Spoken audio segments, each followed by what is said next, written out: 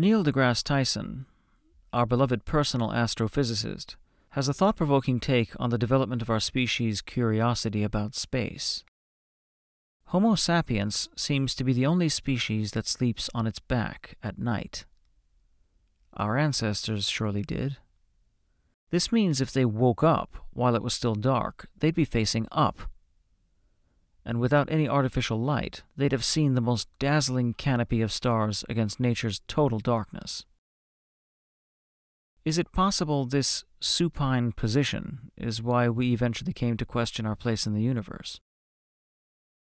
It's at least a very poetic thought. If you've ever spent any time studying the sky, you probably noticed something else Tyson mentions, that none of the constellations look anything like the mythical figures they're said to look like. Considering that the naked eye was the strongest lens available for eons of evolution, and the stars were the greatest distance, as well as the greatest height anyone could see, it's tempting to wonder if the mind that looked out of those eyes saw them as stars at all, or whether it was induced into some dreamlike state that gave a constellation like Orion the projected image of an archer, or the square shape of Pegasus the image of a winged horse. For example, the Pleiades, the small blue stars bunched close together near Orion, were symbolically called the 7 divine sisters, thought to have been turned into stars by Zeus. It's also useful to remember that myths are only myths for those who don't live in them. They're reality for the ones who do. Since physicists have explained the sky to us, our previous reality has turned into mythology, and we no longer explain the nature of the stars by subjective impressions. But it's interesting that we still look up instinctively when music moves us, as though its source is coming from above. And still there's hardly a sight as immediately enchanting as the night sky. As you think about these things, does something like music begin to play in your mind's ear? If it does, what does it sound like? What kind of music expresses this celestial height? Perhaps it's something like this.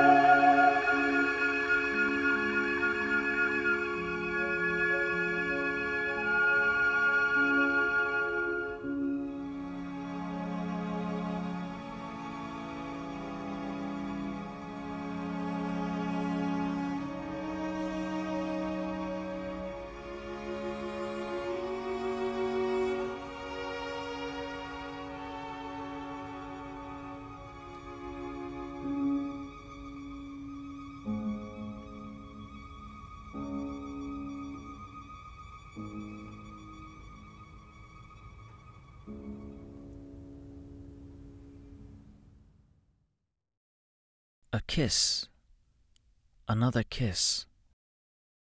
The blazing Pleiades sink beneath the waves. Night advances. Come, Venus is shining. These are the concluding lines of Act 1 of Verdi's Otello. Desdemona and Otello gaze up at the sky after a storm has passed over Cyprus. Woken up in the middle of the night by a brawl in the street that Otello has put an end to, they stand under the stars for a few minutes before returning to bed. When composers want to describe celestial images in music, they tend to stress its height, like this. The line, "The Pleiades sink beneath the waves," makes one wonder if the sea is flat enough in front of them to reflect the stars. This is the exquisite climax of a love duet, all the more extraordinary for its understatement, and it prepares another masterstroke of understatement at an analogous point in the last act. There, Otello will sing a lamentation over Desdemona's body, that she was, quote, "a pious creature born under a malignant star," end quote. Verdi has made the experience of looking up at the cosmos a climax to a duet. It's a special effect, and the main element that achieves it is its register, the pitch level or frequency of the notes. In the last episode, we talked about dynamics, or volume, and while loud and soft might be obvious enough, the timing and placement of them by composers may not be, and I tried to give some examples of how that's been done. And that means dynamics can be a tool you can think and listen with. Register is another element and tool for your ear that, like dynamics, is obvious by itself, but its use may not be. Register has an associative purpose, among other things. It matches the visual sense of height in sound by high or low pitch. I suppose even without the translation, you'd have guessed that the violins represent a quiet vastness overhead. In fact, it's the combination of sustained high sounds and the absence of low ones that gives it the suspended quality one gets within a minute of looking up at night. Then, woodwind trills depict the twinkling of stars, or their shimmering image on the placid surface of the bay.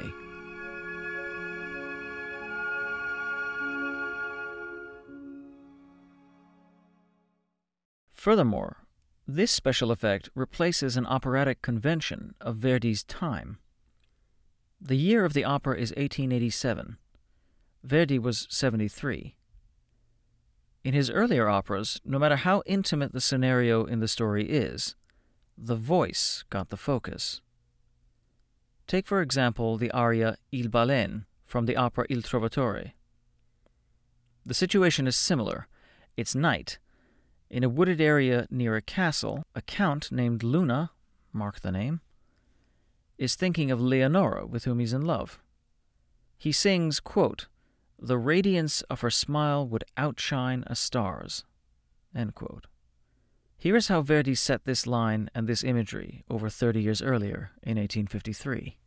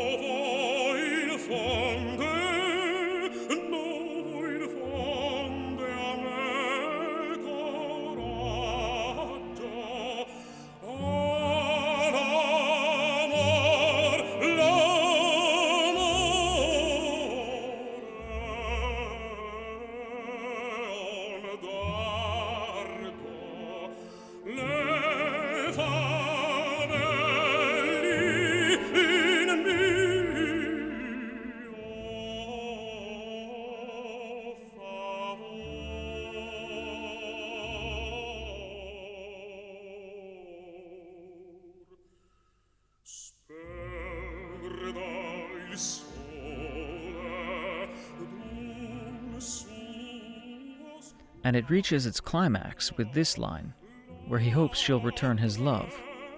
Notice how the orchestra vamps for him, and it's the sung melody that contains all the interest. Now it doubles his voice to emphasize the melody.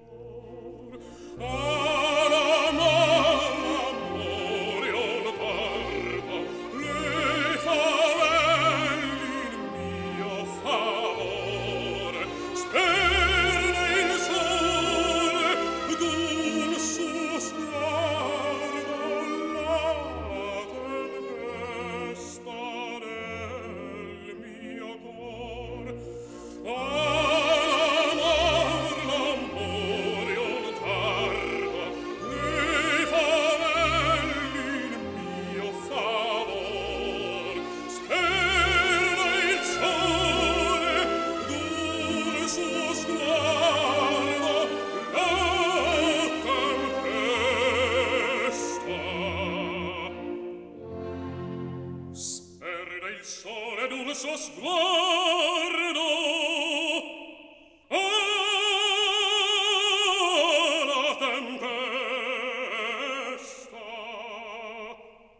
la tempesta del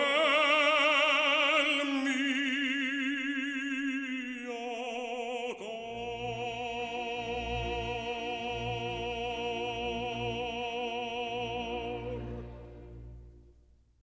And this is the sort of music every other Italian composer would have written in the 40-year period between 1830 and 1870 to accompany the radiance of smiles or stars, or indeed of anything else. This isn't a special effect. Neither is a vamp. The high and low registers are not used to a descriptive purpose. There's a main melody with orchestral accompaniment, and maybe the orchestra doubles the tune at the climax. At this time, the song was about the audience's reaction and pleasure. You had success if the tune was catchy and they liked it, failure and booing if they didn't. Il Baleine was a hit, as was the rest of Il Trovatore. It was one of the most famous operas during Verdi's lifetime. But by 1887, in Otello, Verdi is no longer thinking purely in these terms, of melody, of accompaniment, and the other tools of the trade he had spent a lifetime refining. He's changed the aim and method of achieving the climax. He transfers its focus from the voice to the orchestra, and register becomes even more relevant because the range available to the violins can more accurately describe this experience of stars than any visual effect in the theater. For that, you ideally need a planetarium, and maybe Neil deGrasse Tyson's voice. To do it with music, high pitches accompany stars. We're so used to this from science documentaries, film scores, and children's cartoons that we take it for granted. But it was in the 19th century that register became an expressive tool like this all its own. Not that it would have surprised Verdi's audience either. For example, when the French composer Camille Saint-Saëns wrote his Carnival of the Animals, in the section called the Aquarium, he depicted the 0G of water in exactly this way, by register.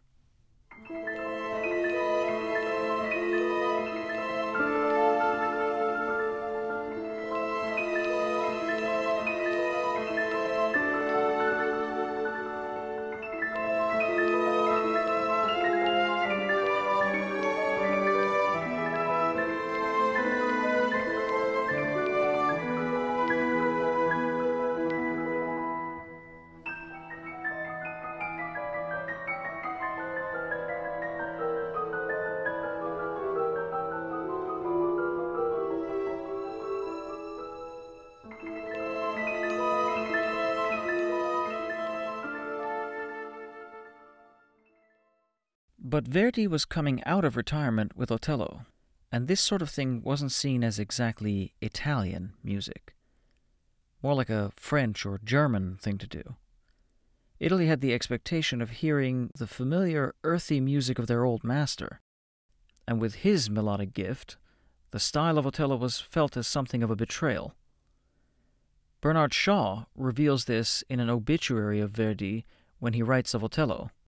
Quote, "The real secret of the change from the roughness of Il Trovatore to the elaboration of Otello is the inevitable natural drying up of Verdi's spontaneity and fertility. So long as an opera composer can pour forth melodies like La Donna è mobile and Il Baleine, he does not stop to excogitate harmonic elegancies and orchestral sonorities which are neither helpful to him dramatically nor demanded by the taste of his audience. But when in process of time the well begins to dry up, then it is time to be clever, to be nice, to be distinguished, to be impressive, to study orchestral confectionery, to bring thought and knowledge and seriousness to the rescue of failing vitality. It is not until Otello that we get dignified accomplishment. The advance from romantic intensity to dramatic seriousness is revolutionary." End quote. In other words, why doesn't he just give us a tune to hum like he did before? Why these special effects? Taking Bernard Shaw too literally risks being a victim of his ironic, double-edged tone. At the London premiere of Othello, he wrote, quote, "The opera is powerful and interesting. Don't miss it on any account." End quote. He was much too intelligent not to notice Othello's a new kind of opera, but one doesn't always know if he's praising through ridicule or ridiculing through praise. Anyway, his critique concerns register without saying as much. It concerns every element of music, actually, but the properties of register particularly, which we'll understand better once we've examined register more closely. You might remember in the previous episode we talked about how music is made of phrases. Phrases are usually in 4 counts, and usually 2 or more phrases make periods, or musical sentences. What's the difference between how the phrase and period are constructed in Il Trovatore and in Otello? Listen to Il Balen once more, and you'll hear its phrases are in symmetrical counts of 4, and they group into periods. 1, 2, 3, 4. 1, 2, 3, 4. 1, 2, 3, 4.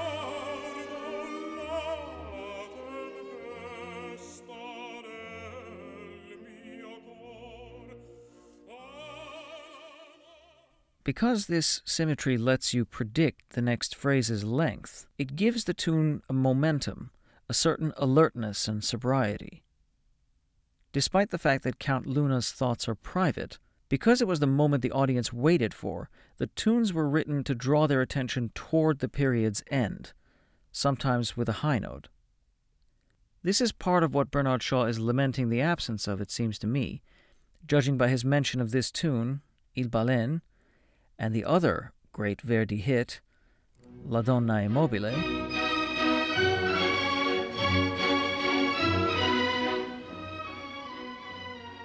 Not just a melody, but a symmetrical period with a propulsive lilt.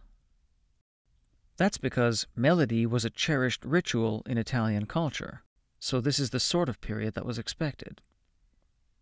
Every story, when it was made into an opera, was altered however it needs to be to allow for them, because tunes sold the tickets, as they still do. Words were not as important. You've probably heard these melodies before and know them well. How well do you know their words? But this kind of period would be completely inappropriate for the stillness of the sky captured in Otello. You might also remember Thomas Beecham's comment that great composers evolve just the right sort of music to accompany every word and action in a drama. And we've said before on this podcast that this is a cardinal rule of good operatic grammar. The rhythm of the music has to match the tempo of the thoughts through the story, which means you can guess what idea or emotion the composer is underlining by the rhythm and momentum of the music, or at least which ones he isn't. Here's a perfect example of how the style can change, but that principle remains the same. So you can get close to a composer's rationale if at any moment in an opera you ask the question, what aspect of the scene or drama is the music amplifying, and what elements make it sound like that? This passage in Otello is an effect of register first, and of phrase only afterward. The rhythm isn't shaping it into a phrase. In other words, the period that was once a melody has changed to being an effect that evokes an image, and you know this because the register demands your attention more than the rhythm. I think if you listen closely to this change, you'll notice Verdi's music now concerns what happens in the mind, even the psyche of his characters, not with what's traditional entertainment in the opera house. It's become introverted. The reason is Shakespeare was Verdi's favorite author, and he wasn't going to upstage him by writing an old-fashioned melody. It's a question of decorum. Verdi wants Shakespeare's drama to penetrate first, and subordinates the music to it. In Otello, for the first time, the drama entirely precedes the music as a point of focus, and the style is made to fit this particular story. As we already said, for this, the orchestra is not just an accompanist, but also a palette of sounds in realizing the imagery and states of mind, and the register available to instruments is just one source of this. Psyche is probably not the way it would have been described quite yet, although its cognate psycho was gaining use in Italy at the time. Being captain of a ship and the commander of a navy, Otello would know the sky intimately from navigation. We've just seen him not only come back from a naval victory, but maintain domestic peace with a few quick orders. Now we glimpse his personal world, the luminous Desdemona in her nightgown, woken up by the same noise, and his affection for her beneath the stars he knows so well. Tradition dictated this is the moment for both of them to rush down to the footlights and belt out some high notes for approval. Everyone knew then, as they know now, when that happens, the singer stops being a character in a drama and becomes an acrobat in some vocal circus. Instead, Verdi points our attention not even on them, but following Shakespeare on what their attention is on, the Mediterranean sky. It's a symbol of their love in the only moment of serenity they'll ever get under it. This needs to be listened to differently, or rather it is listened to differently. The adjustment is the revolution Bernard Shaw mentions. I'm going to guess Shaw had a passing acquaintance with Shakespeare's Othello and wanted to hear good old Italian opera when he was in the theater, not a singing Italian translation of Shakespeare, relatively speaking. And if I'm not completely off with that guess, I'll make a second one.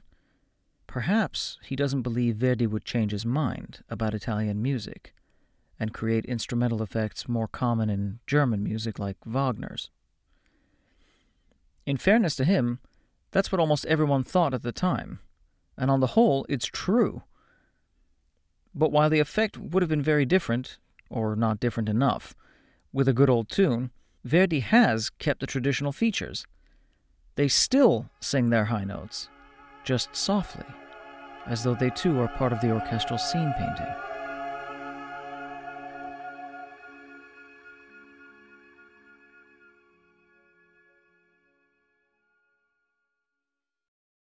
The same use of register accompanies an awakening from a symbolic as well as an actual sleep in Act 3 of Wagner's Siegfried.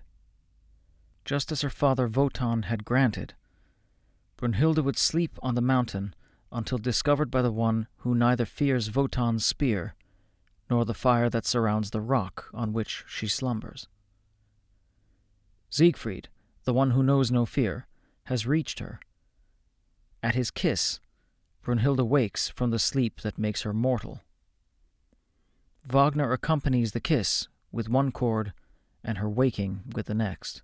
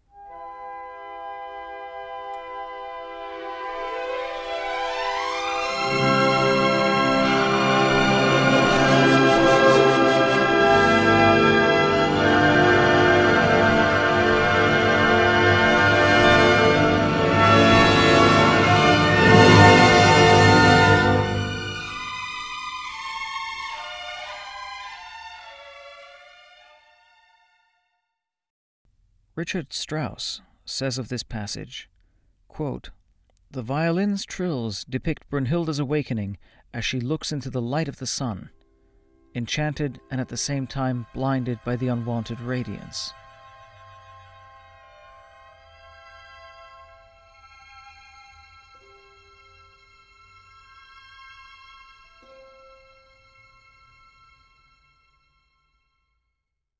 Again, the register is indispensable to the effect, and is used for the same end as Verdi used it in Otello.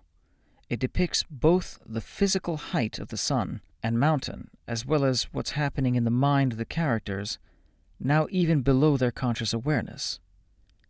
The harps depict this by their rise up into the high register, as Brunhilde gains consciousness.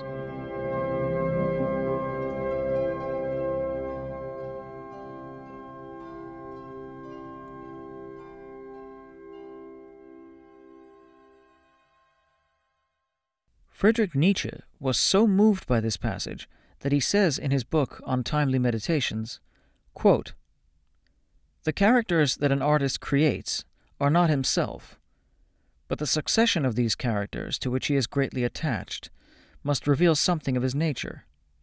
Wagner's characters are all correlated by a secret current of ennobling and broadening morality that follows through them.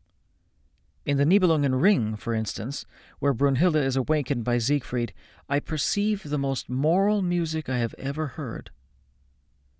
Here Wagner attains to such a level of sacred feeling that the mind wanders to the glistening snow-caps of the Alps to find a likeness. So pure, isolated, inaccessible does nature here display herself that clouds, storms, and even the sublime itself seem to lie beneath her." End quote. A very purple passage that, but not inaccurate, especially if one looks at Nietzsche's metaphors. We have no choice but to speak metaphorically when describing intangible, invisible states of inner change, like transcendent artistic achievement, maturing from unconscious childhood to adolescence, or going from sleep to waking, and we do so by describing them in upward-rising imagery: mountains, clouds, icebergs, illumination, etc. Nietzsche sees the development of the man Wagner revealed here in his music. This is the snow-capped peak of a trend embodied in the characters of his earlier operas, which he now lists. In Nietzsche's own words, the virtue of fidelity was the navigating star that kept the better side of Wagner's personality faithfully abreast of his dark and tyrannical side. Quote, "Looking down from this height on Tannhäuser and the Flying Dutchman, we begin to see how the man Wagner was evolved. And after many attempts to quench his many appetites, a star appeared, as soon as he recognized that he named it Fidelity, for he has graven its image and problems upon all his compositions. His works contain almost a complete series of the rarest and most beautiful examples of fidelity, that of brother to sister, of friend to friend, of servant to master, of Elizabeth to Tannhäuser, of Senta to the Dutchman, of Elsa to Lohengrin, of Isolde, Kurvenal, and Mark to Tristan, of Brunhilde to the most secret vows of Wotan." End quote. And one can add, in the case of Wotan and Brunhilde, also father to daughter. I can't help feeling that he's responding to the register and the stillness of rhythm when he was hit by this music. Wagner's music and Nietzsche's description have been wrought from the same metaphorical source. These experiences, too, are translated into music by register, because pitch level has this quality. The higher the pitch, the clearer it is and easier to hear. A new awareness is dawning on both Brunhilde and Siegfried, symbolized by the light of the sun, and Wagner's wisely decided this too shouldn't be done in 4-bar phrases, but by the curious internal sensation of register change. It recalls with alarming accuracy the experience we've all felt, how a state of unknowing is remembered and felt like once we came to know. I'm laboring on these examples because, technically, register is more than an element. It's an entire dimension of music. A lot of other musical concepts depend on it. Register is the vertical dimension in sound. This is why it lends itself in Otello and Siegfried to vertical imagery. Every note has a register because it has a pitch, and that pitch is along a continuum of high and low frequency. Against this, you can add a horizontal dimension, which is the duration of the notes, time, another way of saying rhythm, which is another way of saying phrase and period. Music is conveniently written this way. Notes that are played together appear stacked vertically on the page, just as they appear in the mind's eye, spatially as height. And like English, notation is read from left to right, so rhythm and time are represented horizontally on the page.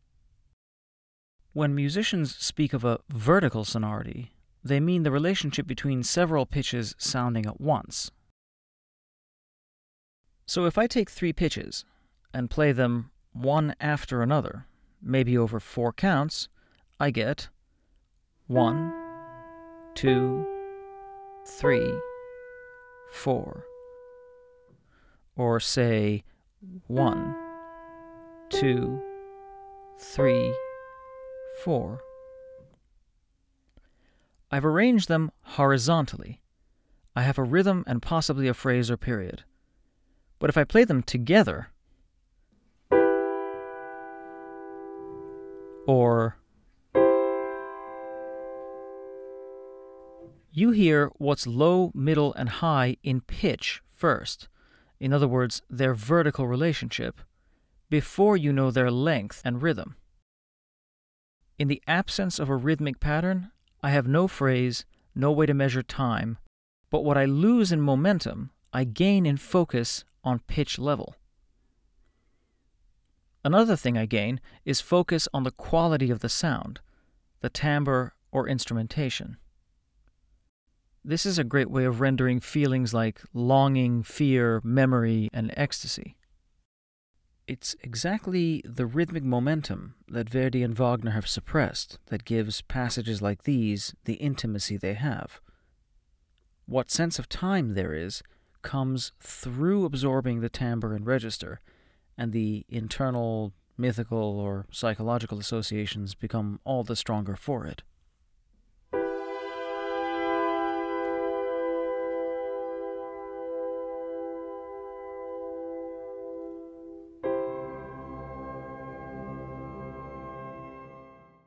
Both examples combine this with yet another element, the dynamics.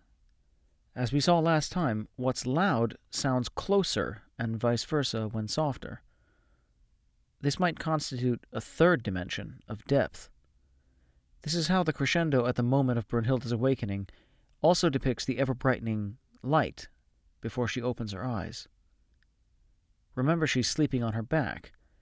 As it gets louder, it feels like the light is beaming ever more brightly down on her, perhaps as Siegfried's head moves aside after kissing her.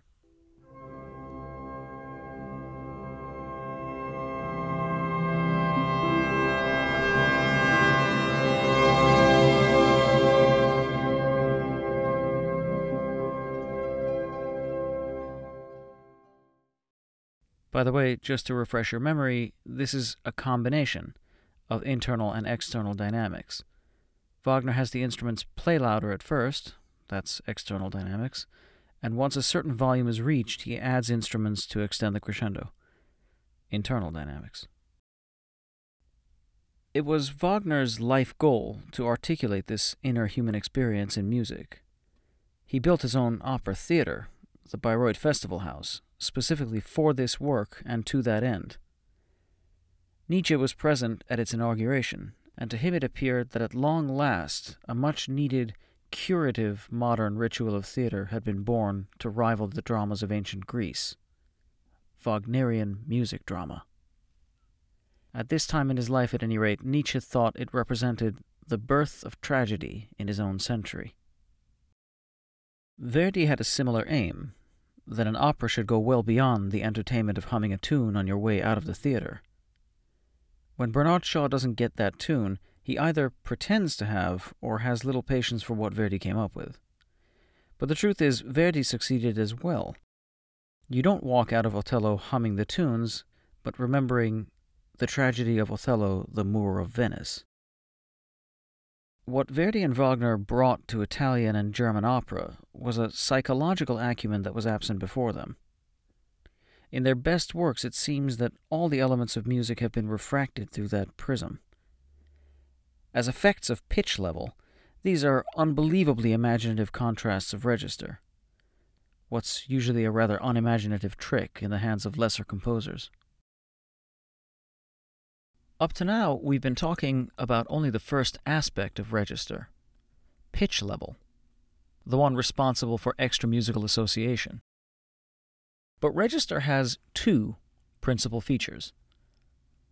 When you casually listen to an orchestra, it seems as if the thousands of notes you're hearing are in a huge range from highest to lowest.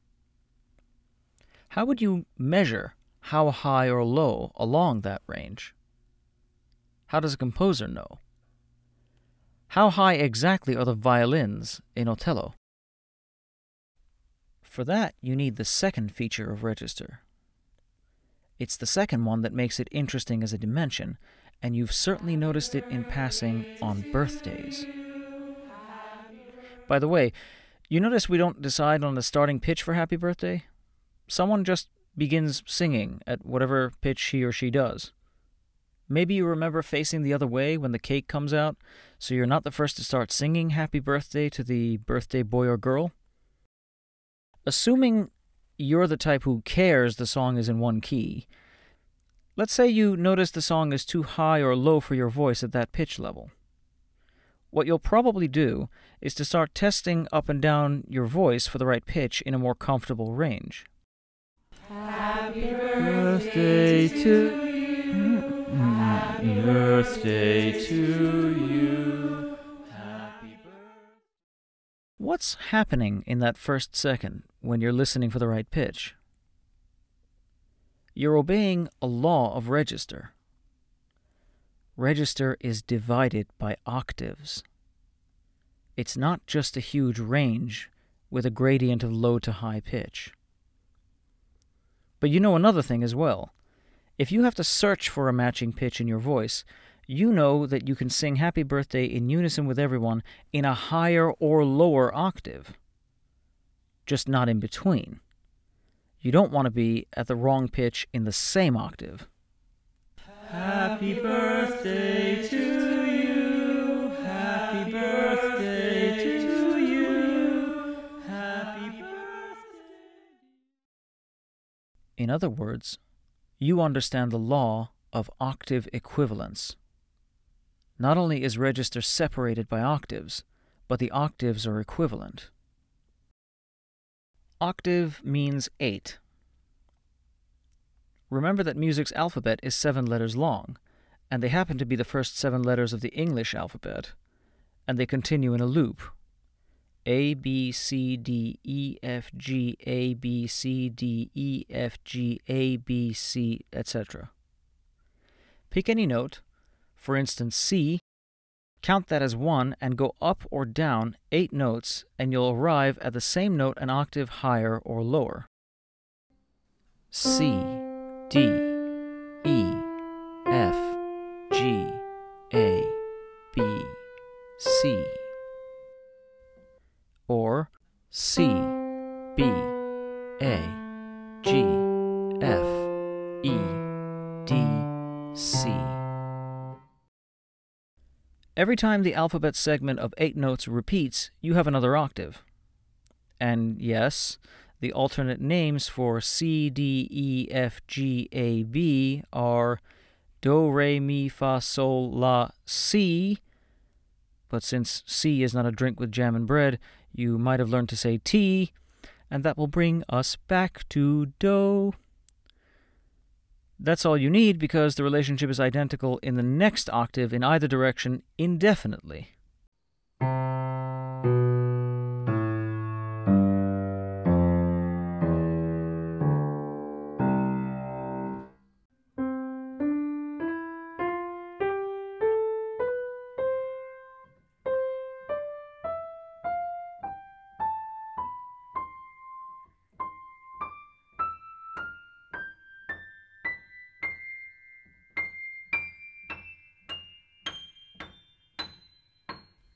That's why they loop. The loop is the 8-note range of an octave, and the octaves are equivalent. It's a little like standing between two mirrors that face each other. You can look infinitely into the reflection of the reflection of the reflection. The universe in each one is identical, but smaller or larger based on how far into the reflections you look. Now, assume these mirrors are set up above and below you, vertically rather than horizontally. Then each reflection upward is an octave higher and downward lower. Now, octave equivalence also means that I can sing the Star-Spangled Banner like this if it gets too high for my range. The ramparts we watched were so gallantly streaming, and the rockets' red glare, the bombs bursting in air, gave proof through the night that our flag was still there. Oh, say... You can sing one part in one octave and change to another for a different part, and you still recognize that as the same song, even though the exact pitches I just sang are wrong if written down. This is really important. Octave equivalence preserves the song across all octaves. That's why, when you know the notes to sing, you can sing most anything, because octave equivalence means the song is preserved, whatever octave you're in. We'll see how composers are aware of this in a moment, and how valuable it is to know it. Children know the law of octave equivalence. When my sister was 2 years old, we had her imitate a scale, and she'd automatically transfer it an octave lower when it was too high. Nobody had taught her how to do this by that age, and nobody taught you how to do it either. Furthermore, if octaves are equal, that means that all the A's,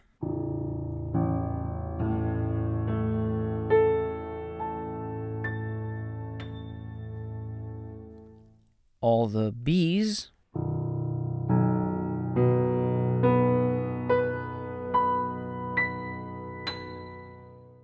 all the C's,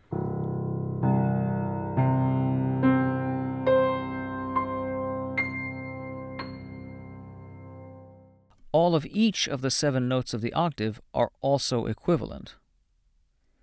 We have a name for this.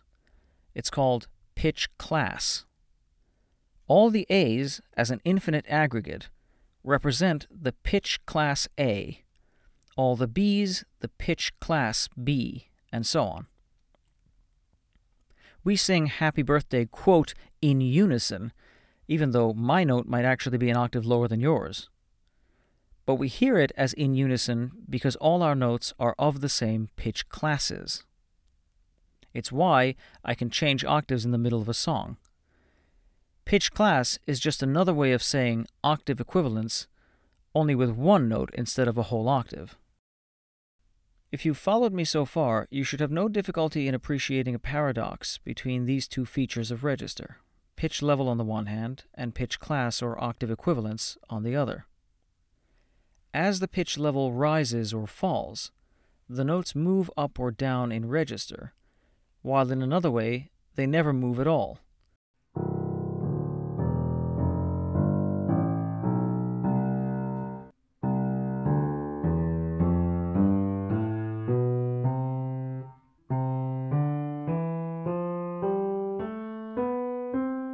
The notes are merely repeating the same pitch classes every 8 notes, because the octaves are equal. The vertical dimension is a kind of multiverse, where each octave has an exact copy of itself except pitch. The importance of this is hard to overstate. It means there is a register-sensitive and a register-insensitive aspect to music. If Happy Birthday is played on a flute and a cello, the register-insensitive aspect is the tune, because you can recognize the tune as Happy Birthday on flute and on cello. The register-sensitive aspect is the fact that the flute plays it higher in pitch than the cello. Here we're using the terms octave and register interchangeably, and they're often the same. Each register is an octave, and vice versa when we say, I can't sing it in your octave, or your register. The same goes for the terms pitch and note, so that the pitch C is often the same as the note C.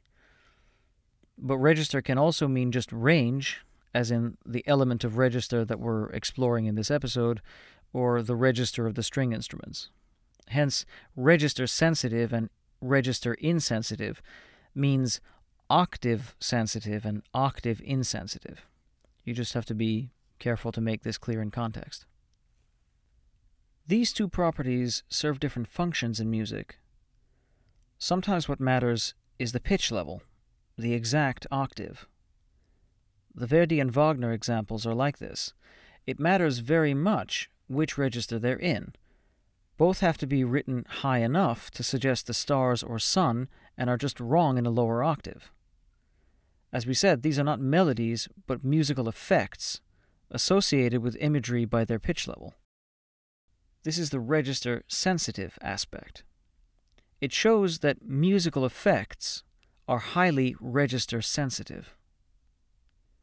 On the other hand, Happy Birthday or the national anthem can be sung in any octave or register and are just fine. The exact octave doesn't matter, even if you transfer it to another octave in the middle of the song. They're register insensitive. As this shows, because melodies are preserved by octave equivalence / pitch class, melodies are largely register insensitive. Melodies are not the only phenomenon that move in this paradoxical dimension. If you think about it, octave equivalence / pitch class is why different registers can harmonize. How else do two instruments or voices, without an overlapping range, ever play in harmony?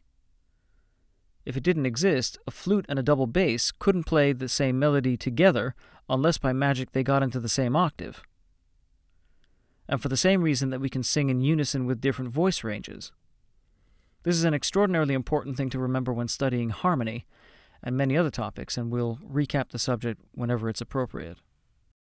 You can actually hear these two properties in combination.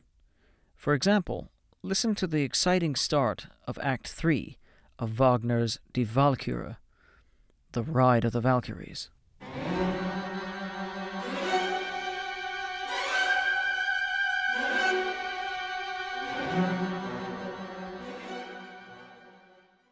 That opening thrust starts in the middle register and repeats an octave higher and another octave higher, then descends back down. Now I've done some editing and produced a sacrilegious one-octave version of The Ride of the Valkyries.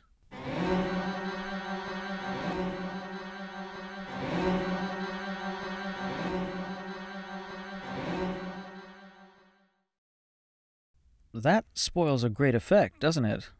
Removing the register change. Clearly, this is the register-sensitive part. The pitch level really matters.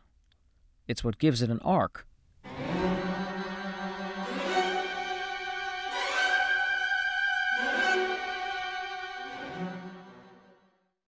That makes it a dramatic effect and gives it visual imagery. The Valkyries are warrior sisters. Their task is to pick up the bodies of heroes that are slain in battle and carry them to Valhalla, the home of the gods. They do this flying on the backs of mythological winged horses. They are in a storm. The thrust in the violins and woodwinds represents the gust of wind in their faces, as well as the flapping of the horses' wings. Put yourself in their saddles. Flying around the crags of the mountains, they'd see peaks and valleys from their various heights in the sky. Exactly. Just how are you going to show that on stage? Wagner helps you imagine it. By the pitch level.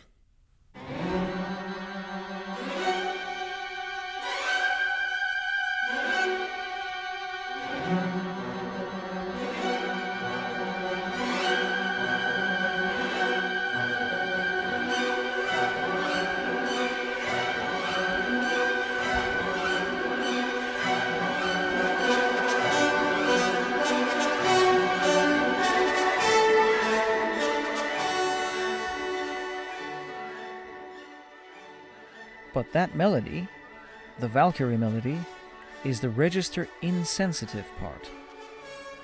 You'd recognize it in any octave. It's preserved by octave equivalence, or pitch class. If you sang this music, that's what you'd sing. It might also be the only part you remember. You might not even remember what register it was in. Interestingly, our memory is often register insensitive. You see, it's important to notice that pitch class is an abstract phenomenon. It has no reality in sound. You don't hear pitch classes. You only hear individual pitches. But it's as if there is a hypothetical single octave in the mind made of 7 pitch classes that has no exact register. So when you recall a melody, you don't need to know what pitch you first heard it at, or even think of it. It gets even more interesting, though. For instance, you may have sung the following tune like this. Da da da dum, bum bum, bum bum, da da da da dum, bum bum, bum bum, da da da da dum, bum bum. That's the Blue Danube Waltz by Johann Strauss Jr. The melody is 2 motives.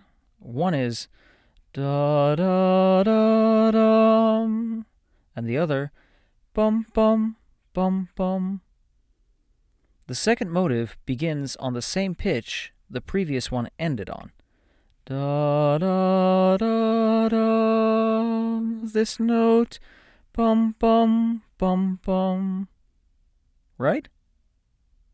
Not exactly. Listen to the original. See if you hear the difference.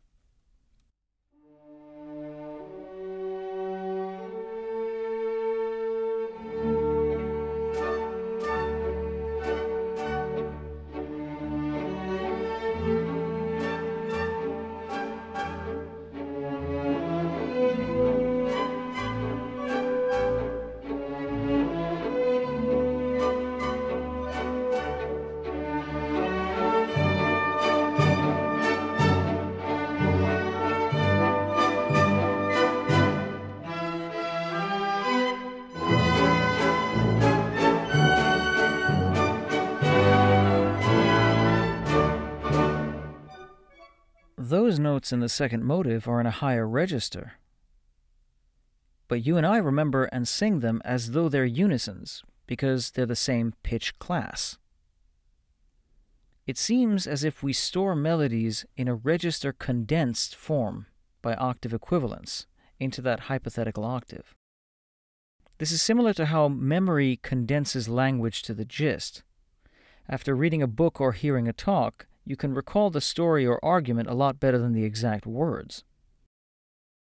In the same way, you'll often remember a tune and forget its exact register. This is one of the reasons why people often feel a refreshing surprise on rehearing a familiar piece. You'll hear it again and say, "I forgot how beautiful it is." It's partly because the sound doesn't come from the memory's condensed version, but emerges pristine from the original registers. It's out of this mysterious octave in the memory that we pull out tunes like Happy Birthday when we spontaneously sing. We should make a map of this vertical dimension, something to measure it by. Firstly, because listening to those thousands of notes, we're otherwise condemned to keep saying the high register, lower, a little lower than that, etc. And secondly, because the music's beauty shows itself more when we're aware of the registers, because music is actually organized this way. We measure it by octaves, of which in Western music there are 7. These are like latitude lines. The midpoint is the pitch middle C.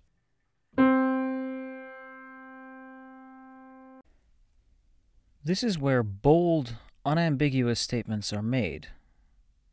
To jog your memory from the last episode, this is the note Mendelssohn's Wedding March began on.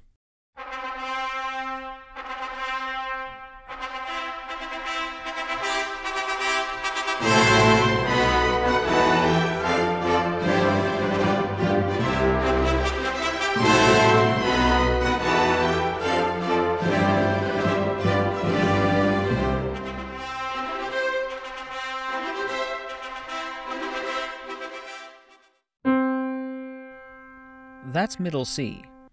It's like the musical equator. Everything in the northern hemisphere above middle C is called the treble, and everything below in the southern hemisphere is called the bass. It's called middle C since it's roughly the middle of the piano keyboard, which is not right because on a flute or oboe it's not the middle of anything. But it is the middle of the symphony orchestra too. Dividing by octaves, the lowest C on the piano is C1. The next is C2. The next, C3. Middle C is also C4, and so on. So the first octave is the range or register between C1 and C2.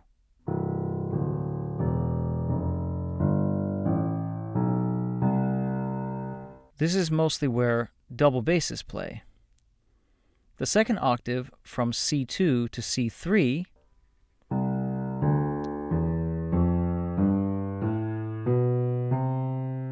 is where the basses and cellos play, etc. This is the more metric system-like way of measuring register. It's great for instrumental music.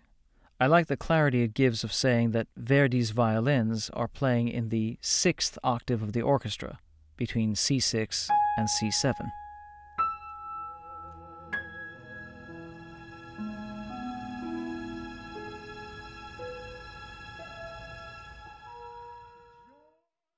But there's also a more human proportion, or imperial system.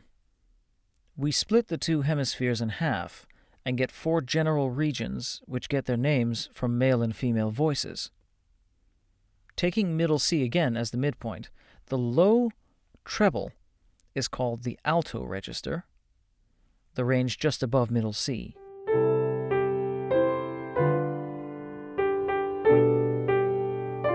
The high treble is called the soprano,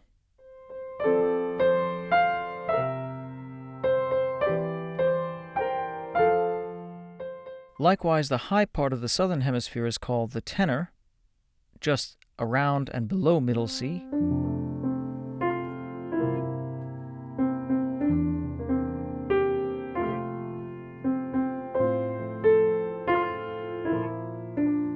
And the low part is also called the bass register.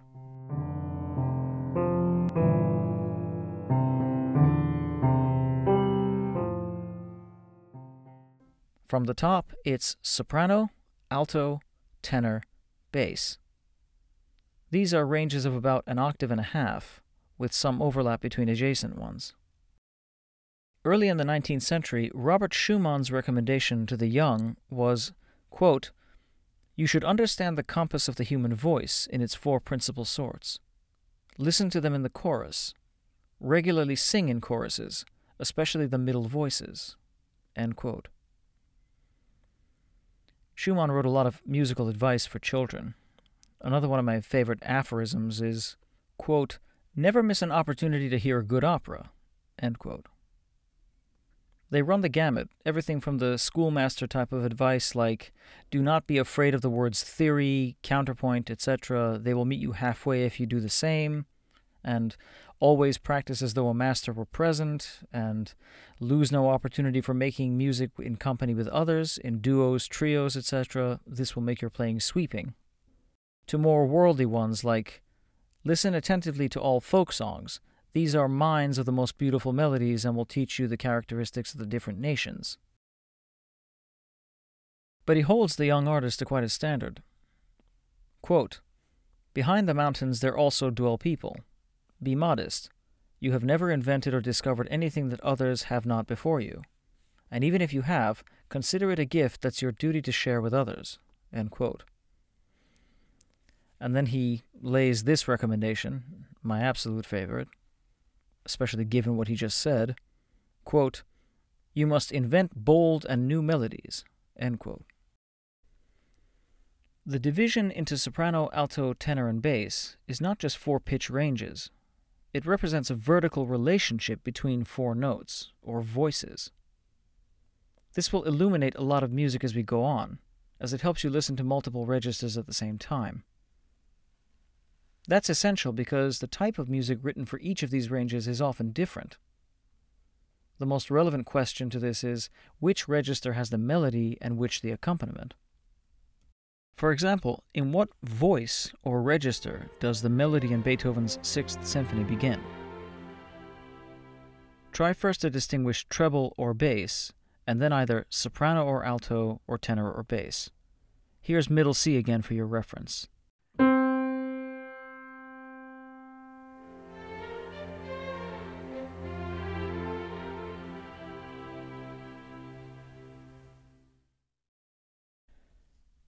It's in the treble, in the alto or low soprano mostly, and the bass registers are accompaniment.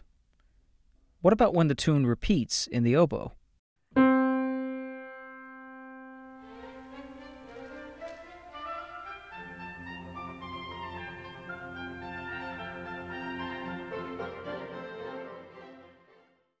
It rises out of the alto register and goes into the soprano.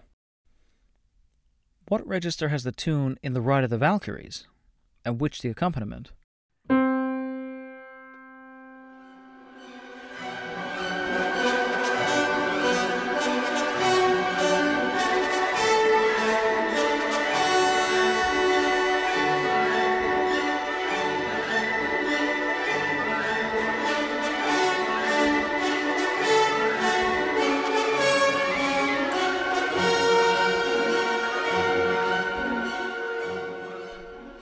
The melody is in the middle, in the tenor and alto, and there is accompaniment both above and below.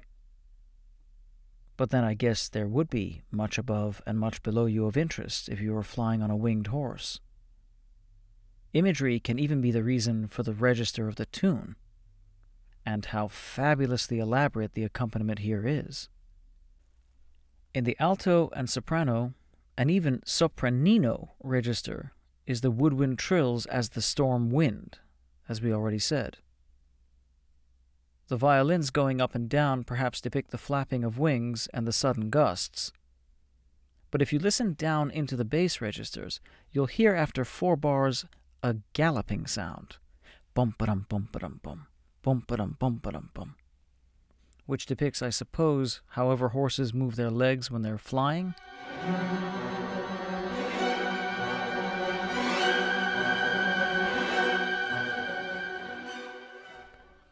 It's quite the hypnotic vamp.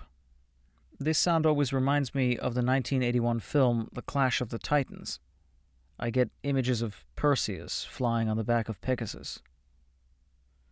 Then the Valkyrie melody comes on the trumpet and horn. Listen up and down. What are the registers telling your mind's eye? What sound picture emerges?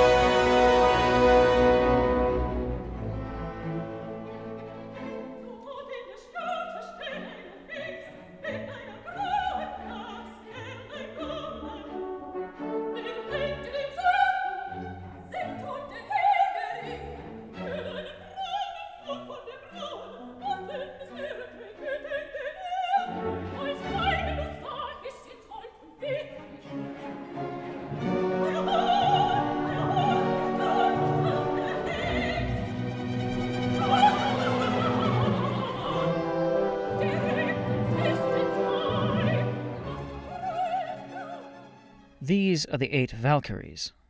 They are the sisters of Brunhilde, to whom the Valkyrie of the opera's title refers. It's a scene of greeting and enjoying each other's presence again. The ones already on the mountain call out to the sky for their sisters to land their horses and tie them near theirs.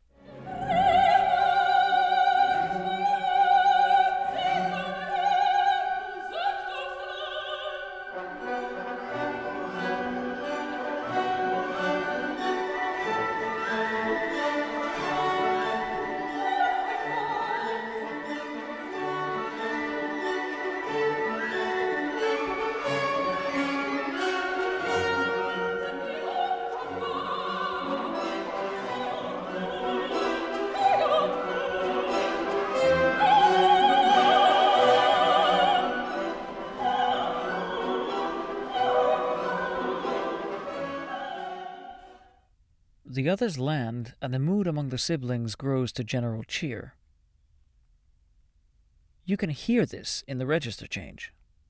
The tune that was played by brass in the tenor now goes all the way into the 2 lowest octaves, played by the double basses, while the mass of 6, and eventually all 8, voices on stage sing in the treble registers above it.